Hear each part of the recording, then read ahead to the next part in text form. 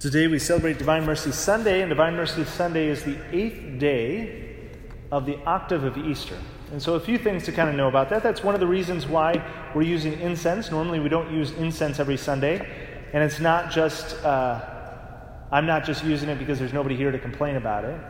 I'm using it because it's part of the octave of Easter. And so there's a greater solemnity, kind of a greater dignity that we give to it. And so we add certain things to it.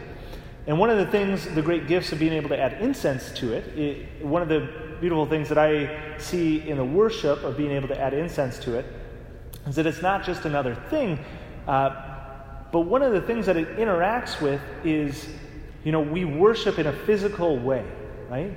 Through hearing, through sound, through touching. And one of the things that incense does is it engages one of our senses of smell. Now, obviously, you can't smell it at home, but that is part of the interaction, right? That it engages all of the senses of our human person. And we want to do that especially during these 8 days of Easter. That ends today, but we still have the Easter season, but the 8 days right here, because 8 days is kind of that fullness, that full week, the 8th day. Kind of, there's 7 days in the week, and the 8th day is kind of an extension, an addition, the fullness. And so what I always like to say to, kind of help us think a little bit more Catholic in it all is that, for really big, important things in your own life, you should have an octave as well. That's why for my birthday, I always celebrate an octave of, 8 days of my birthday. Every single day is my birthday because just one day just isn't quite enough to celebrate, right? And so I encourage you to also choose something like that. Maybe it's your wedding anniversary or something else that is a big deal, and to be able to do that. In fact, even better than your birthday is you should celebrate an octave for your baptismal anniversary. But that's a whole other thing.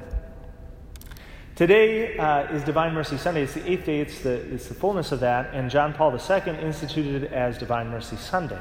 And today we specifically remember the mercy of God, which is different than our mercy in a lot of ways. We see today in the readings a little bit about the way that God's mercy, which of course we see God's mercy, divine mercy, throughout all of Jesus' life and throughout all of Scriptures. But today we specifically have the gospel that we have, and so I'd like to kind of unpack that a little bit. We see that Jesus is not surprised by his disciples' fear or sin, right? The disciples are closed in because of fear, and he goes to them. Now, our normal interaction might be saying, well, the disciples walked with Jesus. They know that he rose from the dead. They know what Jesus should do. And so you know what? They need to grow up.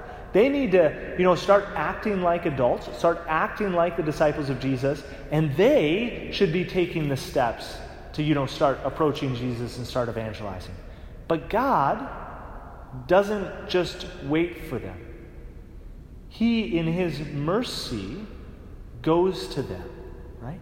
And he doesn't say, come on, you guys, you're supposed to be out preaching my name. He first says, peace be with you, right? There's a lot of different things that we could think that Jesus would want to say. It's like, why don't you get it, But he says, peace be with you, right? Peace be with you. And he says that twice before he sends them. And then he gives them this amazing gift even before they've done anything, even before they've actually went out, right? He knows that they're weak. He knows that they need help. And so he gives them receive the Holy Spirit. Whose sins you forgive are forgiven them. This amazing gift that he's given, even though that they haven't done anything. That is the mercy of God. Now, it goes even deeper than that, right? Because one of the apostles is gone. Thomas, called Didymus. And he says, that everyone's like, hey, we've seen the Lord. It was super exciting. And Thomas doesn't believe. Right? In his sin, in his disbelief, in his fear, he doesn't believe. Even though that he has all of the apostles and disciples saying, hey, this happened, he says, no. Right? Now, again, our normal reaction would be, or at least my normal reaction would be, Thomas needs to have a little bit of faith, right? He needs to grow up, he needs to have some faith, he needs to trust those around him. But Jesus doesn't just leave him at that, right? He once again meets a sinner where they are, right? And he comes specifically just for Thomas's sake. He comes for that one, that lost sheep, and he comes to him and says once again, not, Thomas, I'm here, come on, but he starts with, peace be with you, right? He's got to do it again. Peace be with you. And it's from this interaction, this divine mercy which goes out and seeks the lost sinner, that we get the start of an amazingly deep faith. Thomas, even though that initially, right, the other apostles go a little bit deeper because they understand the resurrection. Thomas is stuck in his sin, whichever way you want to go, right? But Thomas, when he finally interacts, he goes so much deeper in his understanding of who Jesus is, because he kind of leapfrogs and is able to say, in my sin, you came to me, and it says, my Lord and my God, which is a monumental shift. My Lord is something that they talked before, but this is a monumental shift. My Lord and my God, right? Fully human, fully divine. My Lord and my God. And so we see the way that divine mercy, what it does is it gives us a deeper faith that God uses all for the good of those who love him. Now for ourselves, we probably, we all do struggle with some sort of sin, even if we don't recognize it always, right? We might say, well, during this coronavirus, I haven't gotten angry at anybody because there's nobody to get angry at, right? Or, I haven't had any interactions for sin because I'm not out in the world. But I would say there's plenty of ways to turn away from God, plenty of ways to lack in love, even if we're in isolation, right? We're still called to love God and to love neighbor in whatever ways that we can, and we sometimes fail in the midst of that all. But how do we respond to our failure in it all? Now, sometimes we hear about this Catholic guilt, right? Oh, Catholics have this huge amount of guilt, and we kind of joke about it, or at least I've heard it joked about, right? Catholic guilt, and that's a bad thing, right? Oh, shouldn't. And so sometimes we go on the pendulum, right? We have an excessive amount of Catholic guilt, right? So we're horrible people, and we just have to be horrible sinners, and we're not good at all. But sometimes we can swing to the other side, and this is where I see most of our culture being today, of saying, well, I'm not that bad, I haven't killed anybody, so I'm good, right? We should be somewhere in the middle. Somewhere where we realize where we've really sinned. We're not ignoring sin, but we also don't see ourselves as completely sinned, right? Where, there's nothing that we can do at all. We should be somewhere in the middle. Now, one of the books that I recommend to people to kind of unpack and to be able to say, how do we respond to the divine mercy? How do we respond to our sin and to God's mercy in the midst of this all? I encourage anybody to get this book, Searching for and Maintaining Peace. It's by Jacques Philippe, who's a French priest, and he does an amazing job. It's a very small book. It's very simple writing, but it's incredibly deep. And very insightful. And I'd like to just read a few things about his kind of explanation about the divine mercy, specifically dealing with our sin, right? How do we respond to our sin and divine mercy? Okay? So what he kind of starts out with is, when we have sinned, how do we respond? And he says, if we want to look and say, how should we respond when we fall into sin? He says, what is more pleasing to God? Is it that after experiencing a failure, we are discouraged and tormented? So is that how God is pleased? Or when we react, we react by saying, Lord, I ask your pardon. I have sinned again. This, alas, is what I am capable of doing on my own. But I abandon myself with confidence to your mercy and your pardon. I thank you for not allowing me to sin even more grievously. I abandon myself to you with confidence, because I know that one day you will heal me completely. And in the meantime, I ask you that the experience of my misery would cause me to be more humble, more considerate of others, more conscious that I can do nothing by myself, but that I must rely solely on your love and your mercy. Which one's more pleasing to God? Well, it's not the discouraged and tormented. It's the responding to God in humility. It says that one of the other ways is that one of the other kind of interactions that we need to kind of understand is that when we sin, the sadness and discouragement that we feel regarding our failures and our faults are rarely pure.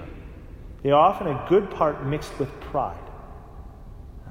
And so when we experience a huge amount of disquiet, a huge amount of discouragement, it's often because we had too much pride in ourselves to start out with. Right? Another writer that he quotes in here says, a presumptuous man believes with certainty. So presumptuous means that you presume something, right? I presume that you're going to give me $100, right? And so I act as though you're going to already do that, and I already spend that $100, right? That's presumption. And so a presumptuous man believes with certainty that he has acquired distrust of himself and confidence in God, which are the foundations of the spiritual life, and therefore that which one must make effort to acquire. But this is an error that we never recognize better than when we have just experienced a failure. So what he's saying there is that we think that we've completely abandoned God, but we recognize when we haven't, when in failure, because if one is troubled by our failure, if one feels afflicted by the failure, if the failure causes one to lose all hope of making new progress in virtue, this is a sign that one has placed all of his confidence not in God, but in himself. And the greater the sadness and despair, the more one must judge himself guilty. Because one who mistrusts himself greatly and who puts great confidence in God is hardly surprised when they fall. This is the mercy of God, right? The mercy of God is not something that beats us down, but is something that allows us to be able to go to God in our sin, right? To recognize, to not be surprised by our sin or our failure and to say, God, you can't come near me. But his divine mercy, the whole reason why he died for us is so that we might go to him, right? That he might come to us. When we sin, we want to go to divine mercy as quickly as we can. Sometimes in our pride we want to retreat from him, but that's the exact opposite of what he wants us to do. He wants us to be able to return to our spiritual life as quickly as we can. And we do that by falling into him. We ask, how can I present myself before him in this state? Well, the great, this question of how can I present myself to him in this state, and to say I can't even go to church, right? I can't go to church or else I'm going to burst into spleen. Well, this is nothing but false humility inspired by the devil. We have the example of St. Therese of Lisieux, St. John of the Cross, St. Augustine, who tell us to turn to God. Why? Because God is mercy himself. Jacques Philippe says, our sins are a very poor pretext for distancing ourselves from him. Because the more we sin, the more we have a right precisely to approach him who says, the healthy are in no need of a doctor, the sick are. Indeed, I came not to call the righteous, but sinners. So, if you're righteous, you have no need of God. But if you're a sinner, you come before God. That's why he came. He came not to the perfect, not to the righteous, but to us sinners. And he didn't give us 3 chances. He didn't give us 77 chances. He gave us 77 times 7, right? Or 77 times 77, an infinite amount of chances, because his will is not accomplished if he doesn't give his mercy. Now, we have to receive that mercy, right? He's not going to force himself upon us. We have to receive it. And that's where the divine mercy continues to offer himself to us. One of the greatest sacraments of this is, of course, the sacrament of reconciliation, where we encounter mercy itself, where we come and we bring our sins and we say, in our state, like, God, how can you love me? I've done these things. And it's in the sacrament of reconciliation that we see mercy himself. And he says, yes, you've done these things, but I love you. Right? I love you in spite of these. I give you mercy, and you are not those sins. You are loved by me. And you're so loved by me that I came and suffered and died for you. Not so that you might run away when you sin, right? But so that you might come closer to me. And so during this divine mercy, whatever struggles you have in sin, whatever people in your life you kind of are judging or saying, well, they're so sinful that God can't love them. Remember that God came so that he might love us in our sin. Not in our sin in the sense of like our sin is just fine, but in mercy of acknowledging sin and saying and calling us to so much more, right? And so it's in accepting that mercy that we grow in him. If we don't accept that mercy, we don't grow. And so let us accept that mercy with him today, and accept that mercy and to live that mercy and be at peace, and also to give that mercy to other people, right? If you have a difficulty judging people, right, probably one of the reasons is because you judge yourself. And so let us accept the love of God, the mercy of God, so that we might love and be merciful to others.